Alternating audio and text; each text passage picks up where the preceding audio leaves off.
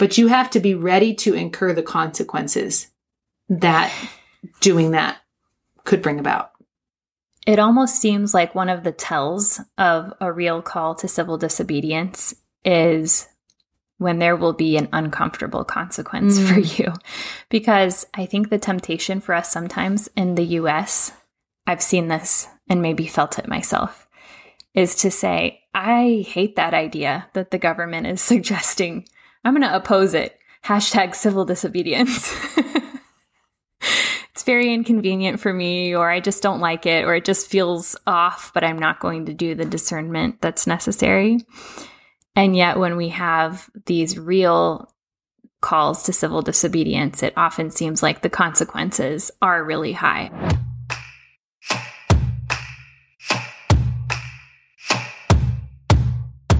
Hi, welcome to Wild and Beautiful.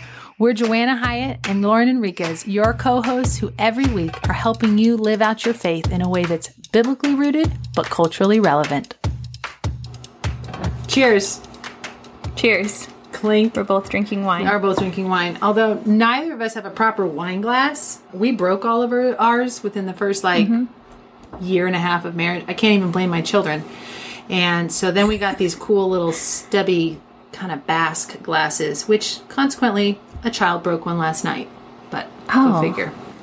Yeah, you just can't win. No. Do you have to drink wine in like a glass? See, I think wine tastes different if you try to drink it in like a thermos or something. Not that I've ever done that, but I mean, until you asked that question, I wasn't sure what else you drank it in. You know, like a red Solo cup or... Yeah, no, I don't have a lot of red Solo cups hanging around since college days. And not that, that happened in college. Wow, we're going to lose everybody who does not approve of drinking. Guys, stay with us.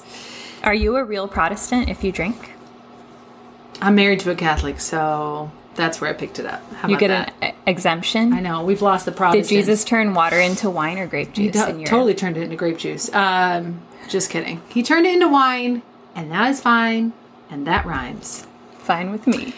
I mean, listen, we're full of contradictions on this podcast. We're wild and we're beautiful. We got a Protestant who drinks, and we've got a Catholic who reads the Bible. Can I say you that? Went there. Yeah, you can.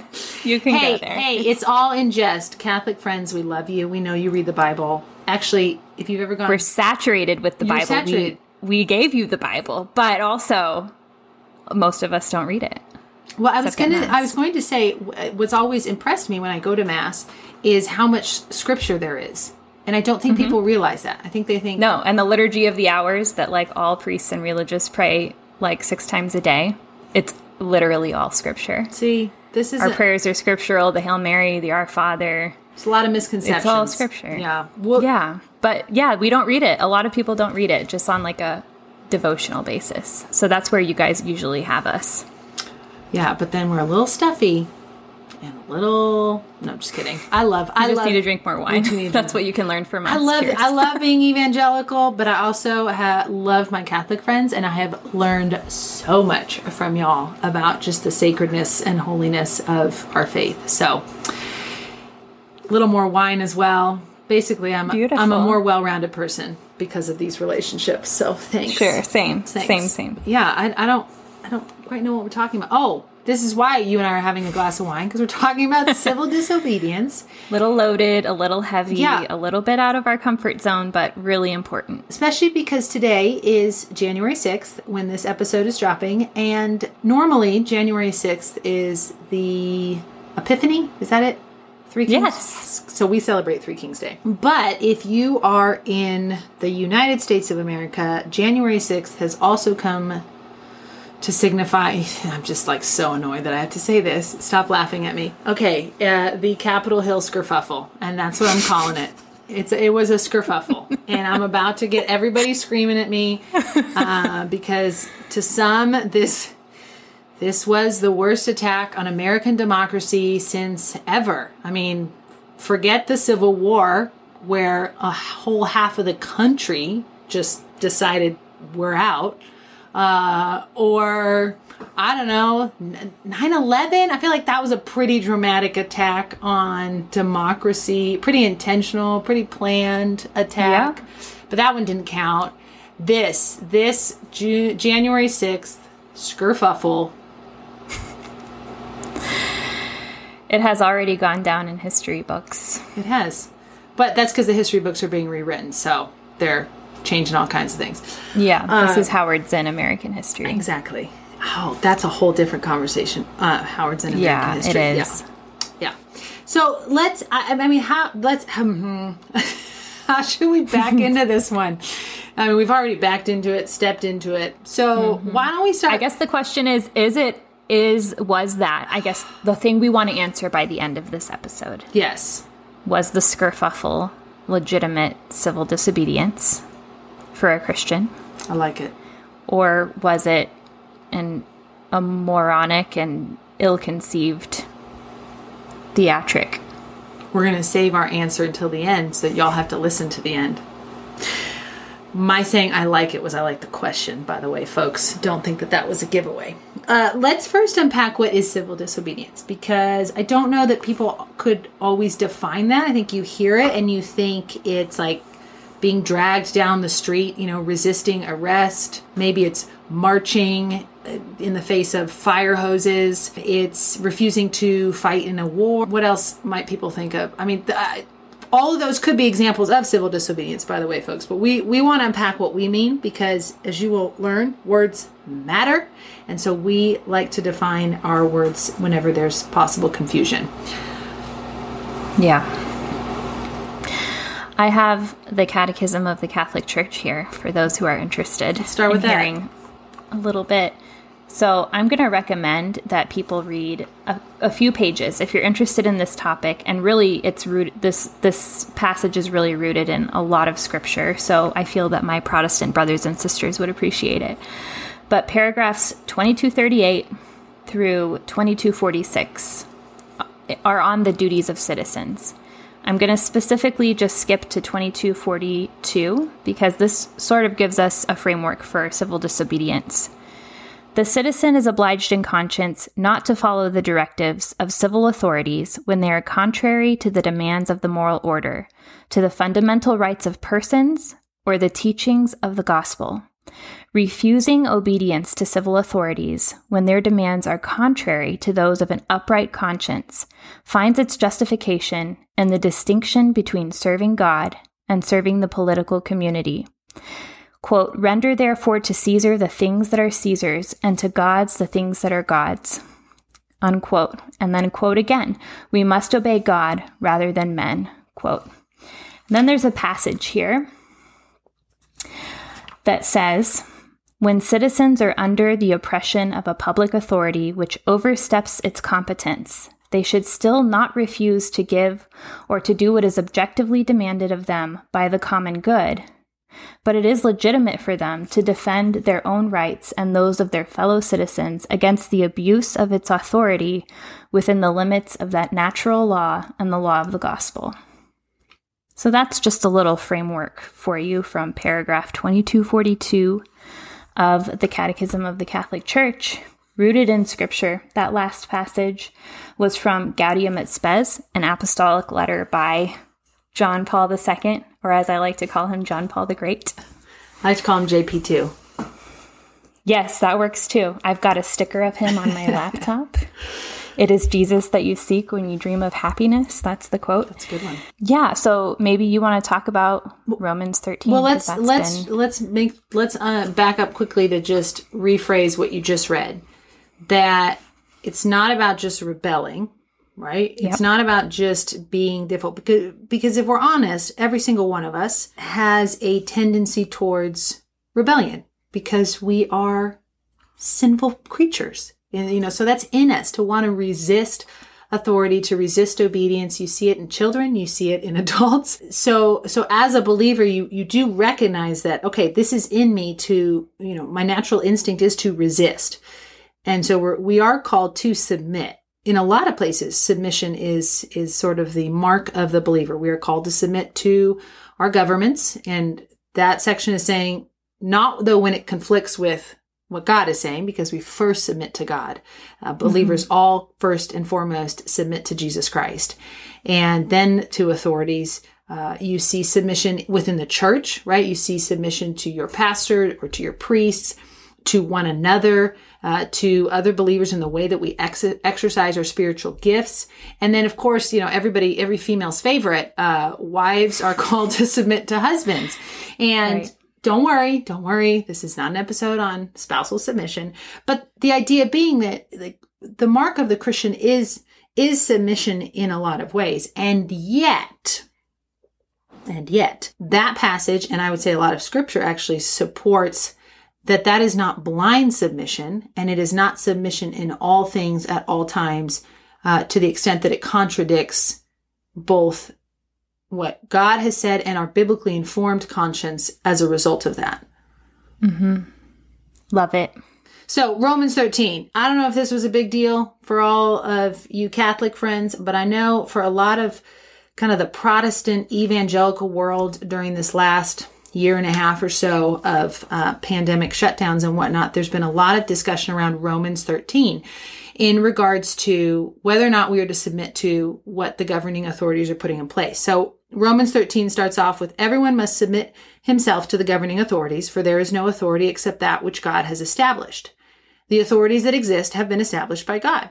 Consequently, he who rebels against the authority is rebelling against what God has instituted, and those who do so will bring judgment on themselves. And so there, in resisting masking mandates or vaccine mandates or church closures, that was a big one.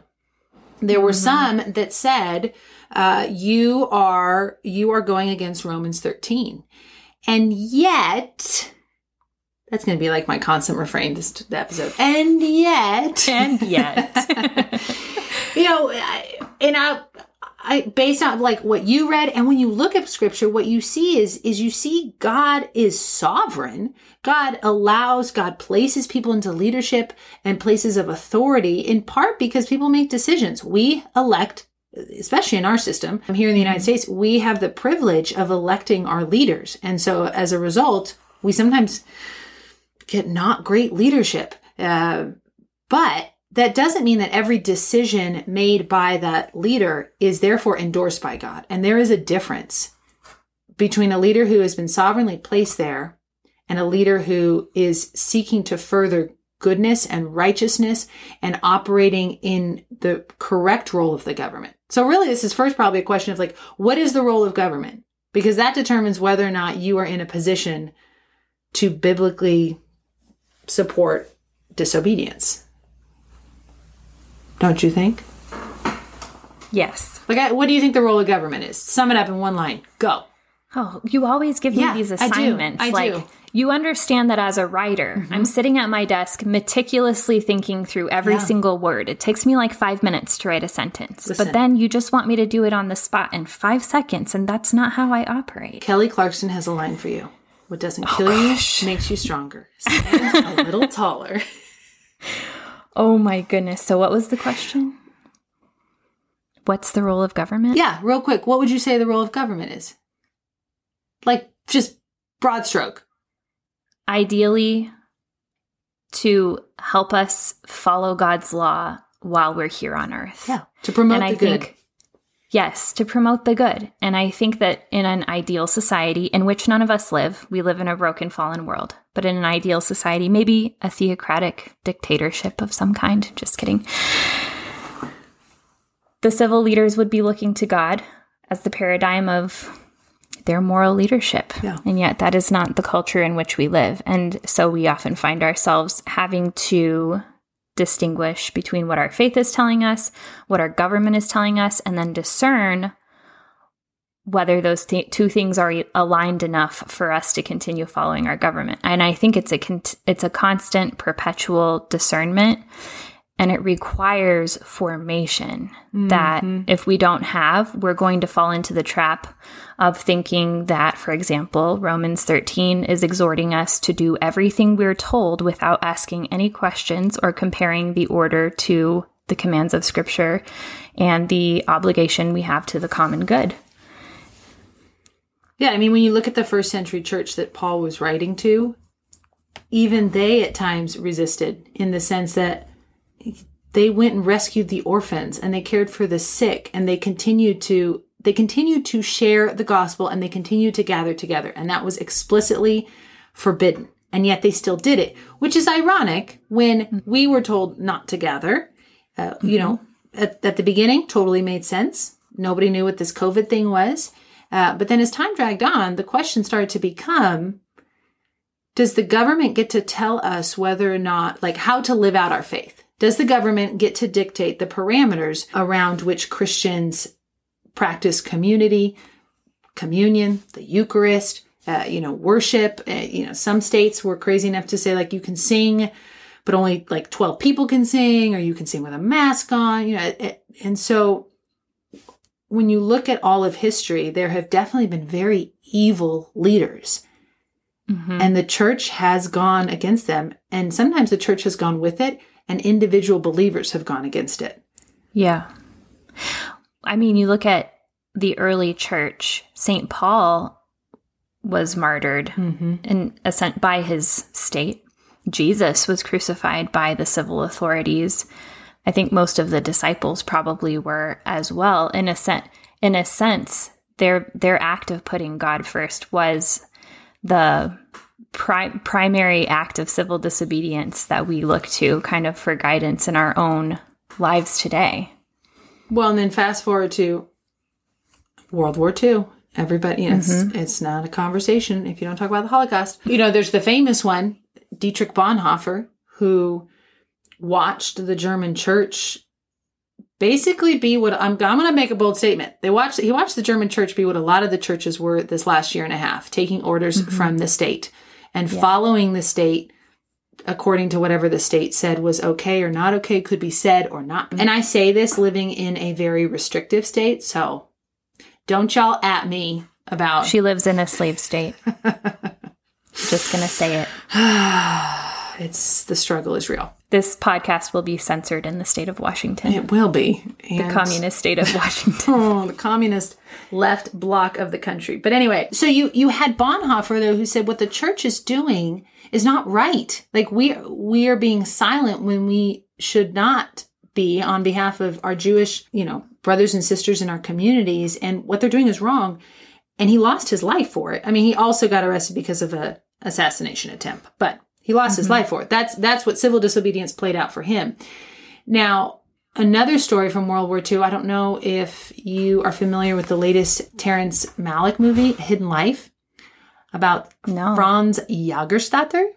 I hope I did that right. Well done. Thanks. I don't know if that was right, but it sounded good. So he was Austrian, and Terrence Malick just did this movie on him because actually he is a Catholic. He's beatified by the Catholic Church, so he's a saint, right? Am I getting that right? I'm really embarrassed that I don't know this story. It's okay. I'm here for you. So this story is of a man who was a farmer and had 3 daughters, married, and refused to fight for the Nazis. He had I was reading up a little bit on it, and he had actually gone to the training and then gotten an exemption or something because he was a farmer, and then managed to put it off. But he had a moral problem with fighting for the Nazis because he believed that what they were doing was wrong, and it was his religion that dictated it, his faith. Obviously, he's a Catholic saint now. So what's interesting, though, is he also lost his life. Side note, he was beheaded on my birthday, so that was a fun fact. Wow. But listen to this quote. Listen to this quote from him. I thought this was so good. This was the day before his execution. He writes, "If I must write with my hands in chains, I find that much better than if my will were in chains. Neither prison, nor chains, nor sentence of death can rob a man of the faith in his free will. God gives so much strength that it is possible to bear any suffering. People worry about the obligations of conscience as they concern my wife and children, but I cannot believe that just because one has a wife and children, a man is free to offend God." And so the theme I'm getting from all of these is that there's absolutely a time and place for civil disobedience. Yeah. But you have to be ready to incur the consequences that doing that could bring about. It almost seems like one of the tells of a real call to civil disobedience is when there will be an uncomfortable consequence for you. Because I think the temptation for us sometimes in the US, I've seen this and maybe felt it myself, is to say, I hate that idea that the government is suggesting. I'm going to oppose it. Hashtag civil disobedience. It's very inconvenient for me, or I just don't like it, or it just feels off, but I'm not going to do the discernment that's necessary. And yet when we have these real calls to civil disobedience, it often seems like the consequences are really high. I mean, look at nuns during the French Revolution, who their civil disobedience took them to the guillotine. And even today, you see Christians living under the Islamic State who go to church knowing that they could lose their heads or suffer other consequences for that. Communist China doesn't allow Catholic bishops that haven't been pre-screened and approved by the Chinese Communist Party. I mean, there are real consequences worldwide, even today, for practicing civil disobedience. And I think a lot of us in the US just have to develop our discernment to know whether we're being called to practice civil disobedience or our ego is just a little bit inflamed. But I think you brought up a good example when you were talking about COVID. Under the guise of COVID policies, we were prevented from gathering and going to church for a while. I think that was a clear example of where Christians could say with a pretty good certainty that warranted civil disobedience. Well, and people would push back and say, well, you don't love people well then if you're not if you're gathering, like you're willing to risk people's life. And first of all, as believers, our hope is not in how many days we get on this earth, people. I was talking to my neighbor and she was going on and on about, this person and the shot, and then I got to get the booster. And all I said was, it makes you wonder if life is about more than just trying to survive. Yeah. And she said, she just stopped. She goes, well, if you know, please tell me. And so I shared the whole gospel. But winning. what that, as Christians, we have to first ask ourselves, am I just trying to protect myself to get a few more days to have a really comfortable life? And because if we walk into a gathering, we are called to gather in fellowship. We are called to come together as the body of Christ. And yes, there's a component of faith, but also if you get sick or you die even, you trust that your days are numbered by God. I mean, all of Scripture points to the fact that God is ordering our days. And we are commanded to gather together. We are commanded to sing praises because it grows our faith. There is an emphasis on the beauty and power of a person's face because of how much God's face is talked about. And that's what's that big word? Anthropomorphication of God, like attributing human characteristics to God. That's a word that's only intended to appear in writing. Okay, yeah, well, I just made that up. You're the writer. Every time I try to say it, I think to myself, I think this was only made for books.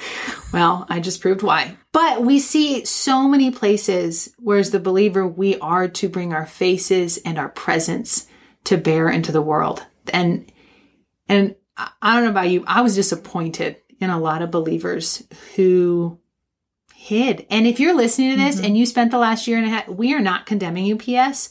We are not judging you, but we want to encourage you to reconsider why you might be following certain guidelines or not, and to take your encouragement too from Christians through all of history. When the bubonic plague hit in the Middle Ages, the Christians went out and ministered, and they were the ones who picked up the sick, and they got sick and they died. But Christians have always been known for pressing into the brokenness of this world. And I just watched so many people run from it this last year under the pretense of being loving as they isolated in their homes. They ordered their groceries and they made sure that their life was convenient. And I'm really going to anger a lot of people here. But I was even saddened by the church leadership in my own church in some locations. Now every diocese has a different bishop and different bishops did different things, but And I always try to obviously give the benefit of the doubt to a bishop because they are often wiser, older, have a context of the world or the country that I may not have from my vantage point, that kind of thing.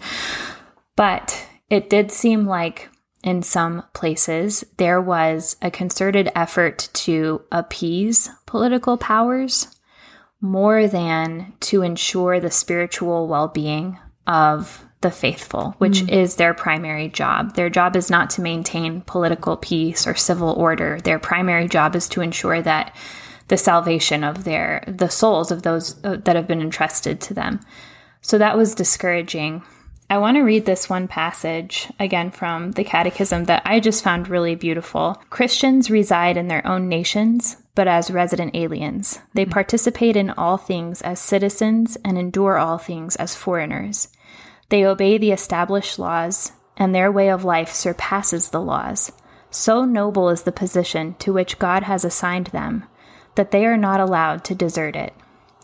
This just reminds me of how COVID provided us an opportunity to think through these questions about civil disobedience and the primacy of our faith in our personal lives. I know for a lot of us, we had this dispensation from Mass for a long time. Some dioceses literally just lifted it this past year when Advent began in December or late November.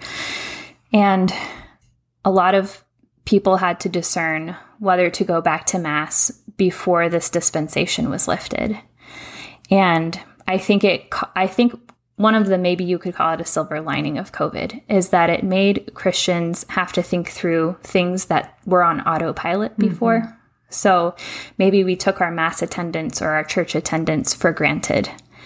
Maybe we never really gave civil disobedience a second thought until these mandates and, prohibitions were enacted, not just from gathering in public places, but from going to church or being able to go to school or gather in prayer or have a Bible study at your house. I mean, in some places, Christians have essentially been barred from gathering. And let's point out the reason we take such issue with that is because simultaneously those same governments, and I speak firsthand in Washington, allowed pot dispensaries to stay open, allowed abortion facilities to stay open.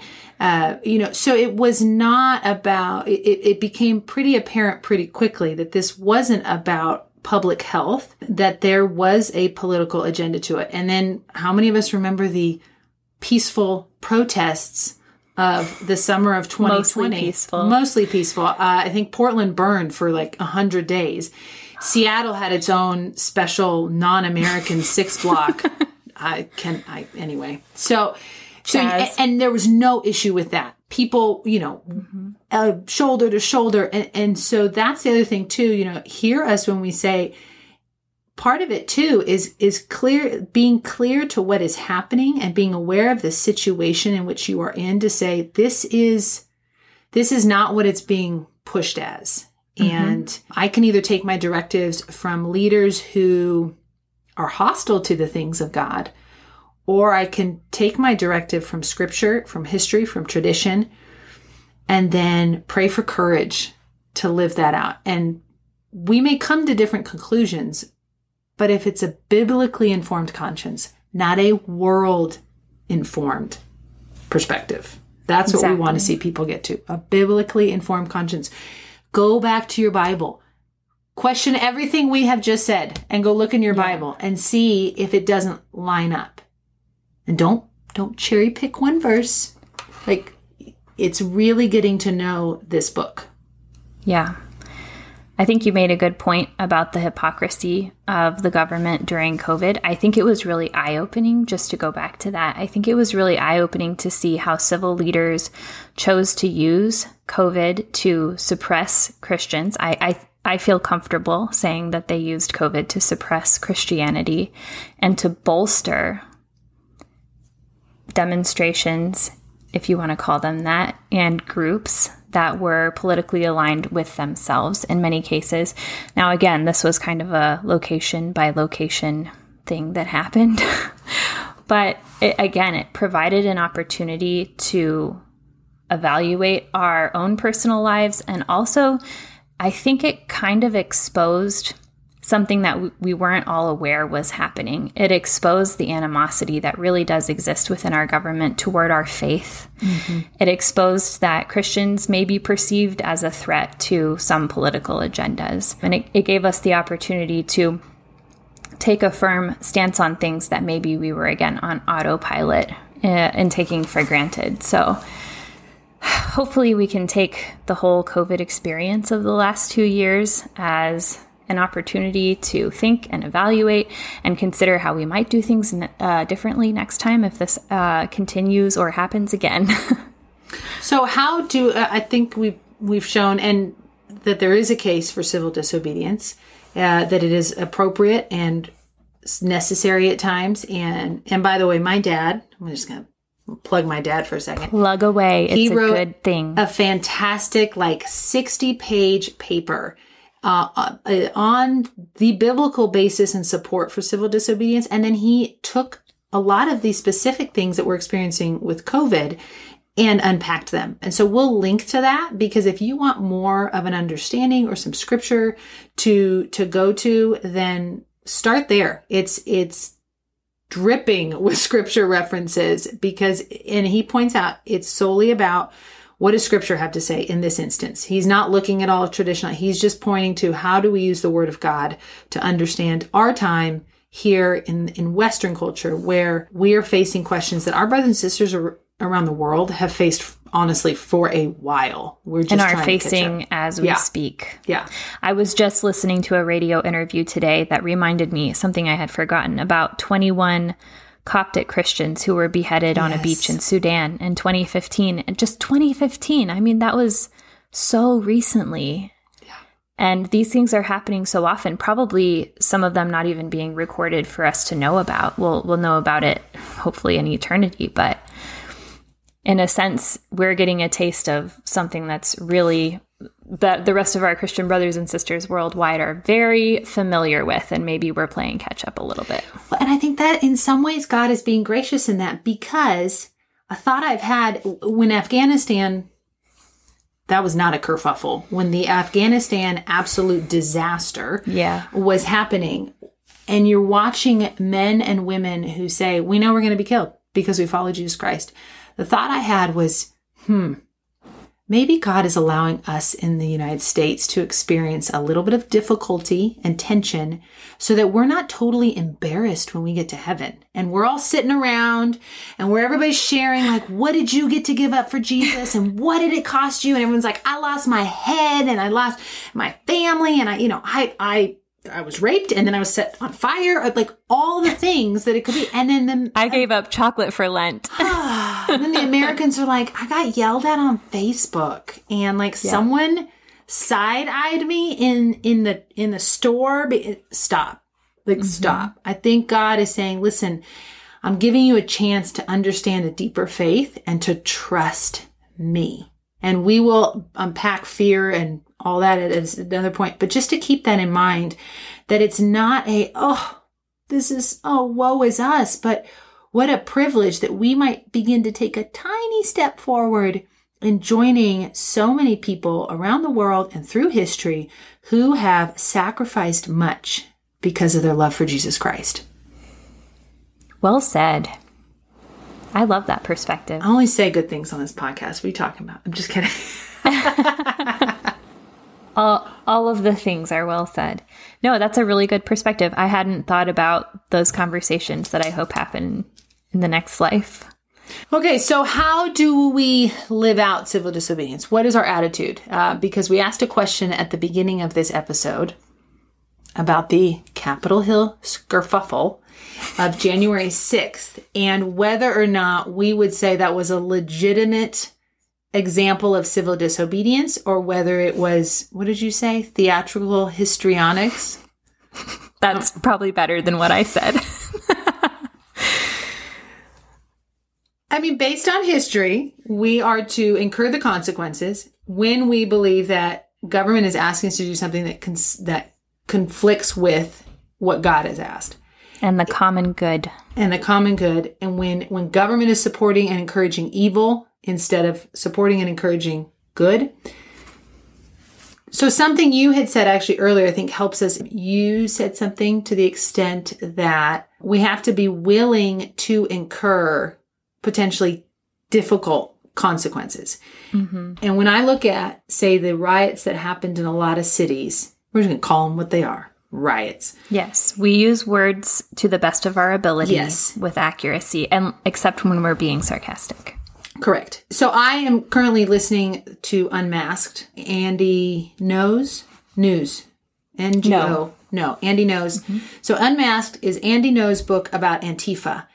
And with which you are most likely very familiar in the great state of Washington. So special. And it's fascinating how many times, all of them, pretty much, nearly all of them, I think, somebody would destroy property, would inflict damage on a location or an individual, and they might be arrested, but they were not charged. They were let go on bail. There was zero consequence to their destructive behavior of both private property, businesses, and human life. People who died as a result of these riots that were happening. And so, when I look at that, I think, well, gee, that's a form of civil disobedience. But it is not a form that is incurring any sort of consequence, and it is only destroying. It is not promoting anything good, anything helpful, anything beneficial, and it is not consistent with Scripture. The Catholic Catechism actually provides, I'm not going to read them, but if anyone wants to, paragraph 2243, it provides 5 criteria that must be met for an armed resistance to oppression by political authority, i.e., a mostly peaceful protest where things are being burnt and people are being shot. It provides 5 criteria that must be met for one of those to be legitimate. And according to the Catholic faith, the mostly peaceful protest riots were not legitimate acts of civil disobedience. And they stand in stark contrast to the protests for the civil rights of African Americans and blacks and marginalized, from the Martin Luther King days. I think that's such an example of, we've all seen those images of people being hosed down and dogs coming at them, and they just keep peacefully walking. So check out the contrast there, folks. That being said, okay, I'm going to give my opinion. No, you can give, okay, I think January 6th was not a good example of civil disobedience. I'm just going to call it. I would agree with that. Shock of all shocks. It was not, I don't think it was civil disobedience at all. Well, it was. It just wasn't legitimate civil disobedience. I think it was terrible. I think it should never have happened. Yeah. But I do think that the context is extremely important if we're going to talk about the morality of the January 6th skerfuffle in the context of 2020. You have to talk, or 2021, because it was January 6th, 2021.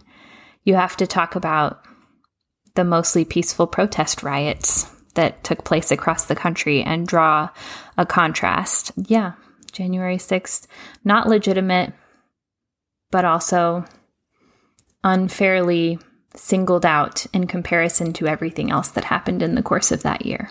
And not the greatest attack on our American democratic process. I agree. But also very stupid and hopefully never happens dumb. Again. We were all watching being like, what are you doing? Yeah. You are playing into exactly what they wanted. So as you all go and be slight rebels this week in your communities, make sure that you are operating not from a spirit of rebellion, because that is our sin nature, but that it is a biblically informed perspective. Seek the Holy Spirit, ask Him to guide you and to strengthen you, to help you be a little bit braver this week, even as you might have to live a little bit more wild. I love that. And this week, we would like to ask you for a favor. If you would go to our Apple Podcast page and leave us a 5-star review, we would be very grateful to you. Yes. Thank you. And thanks for joining us as we launch this podcast. And we hope that you will be encouraged, strengthened, and we cannot wait to connect with you all.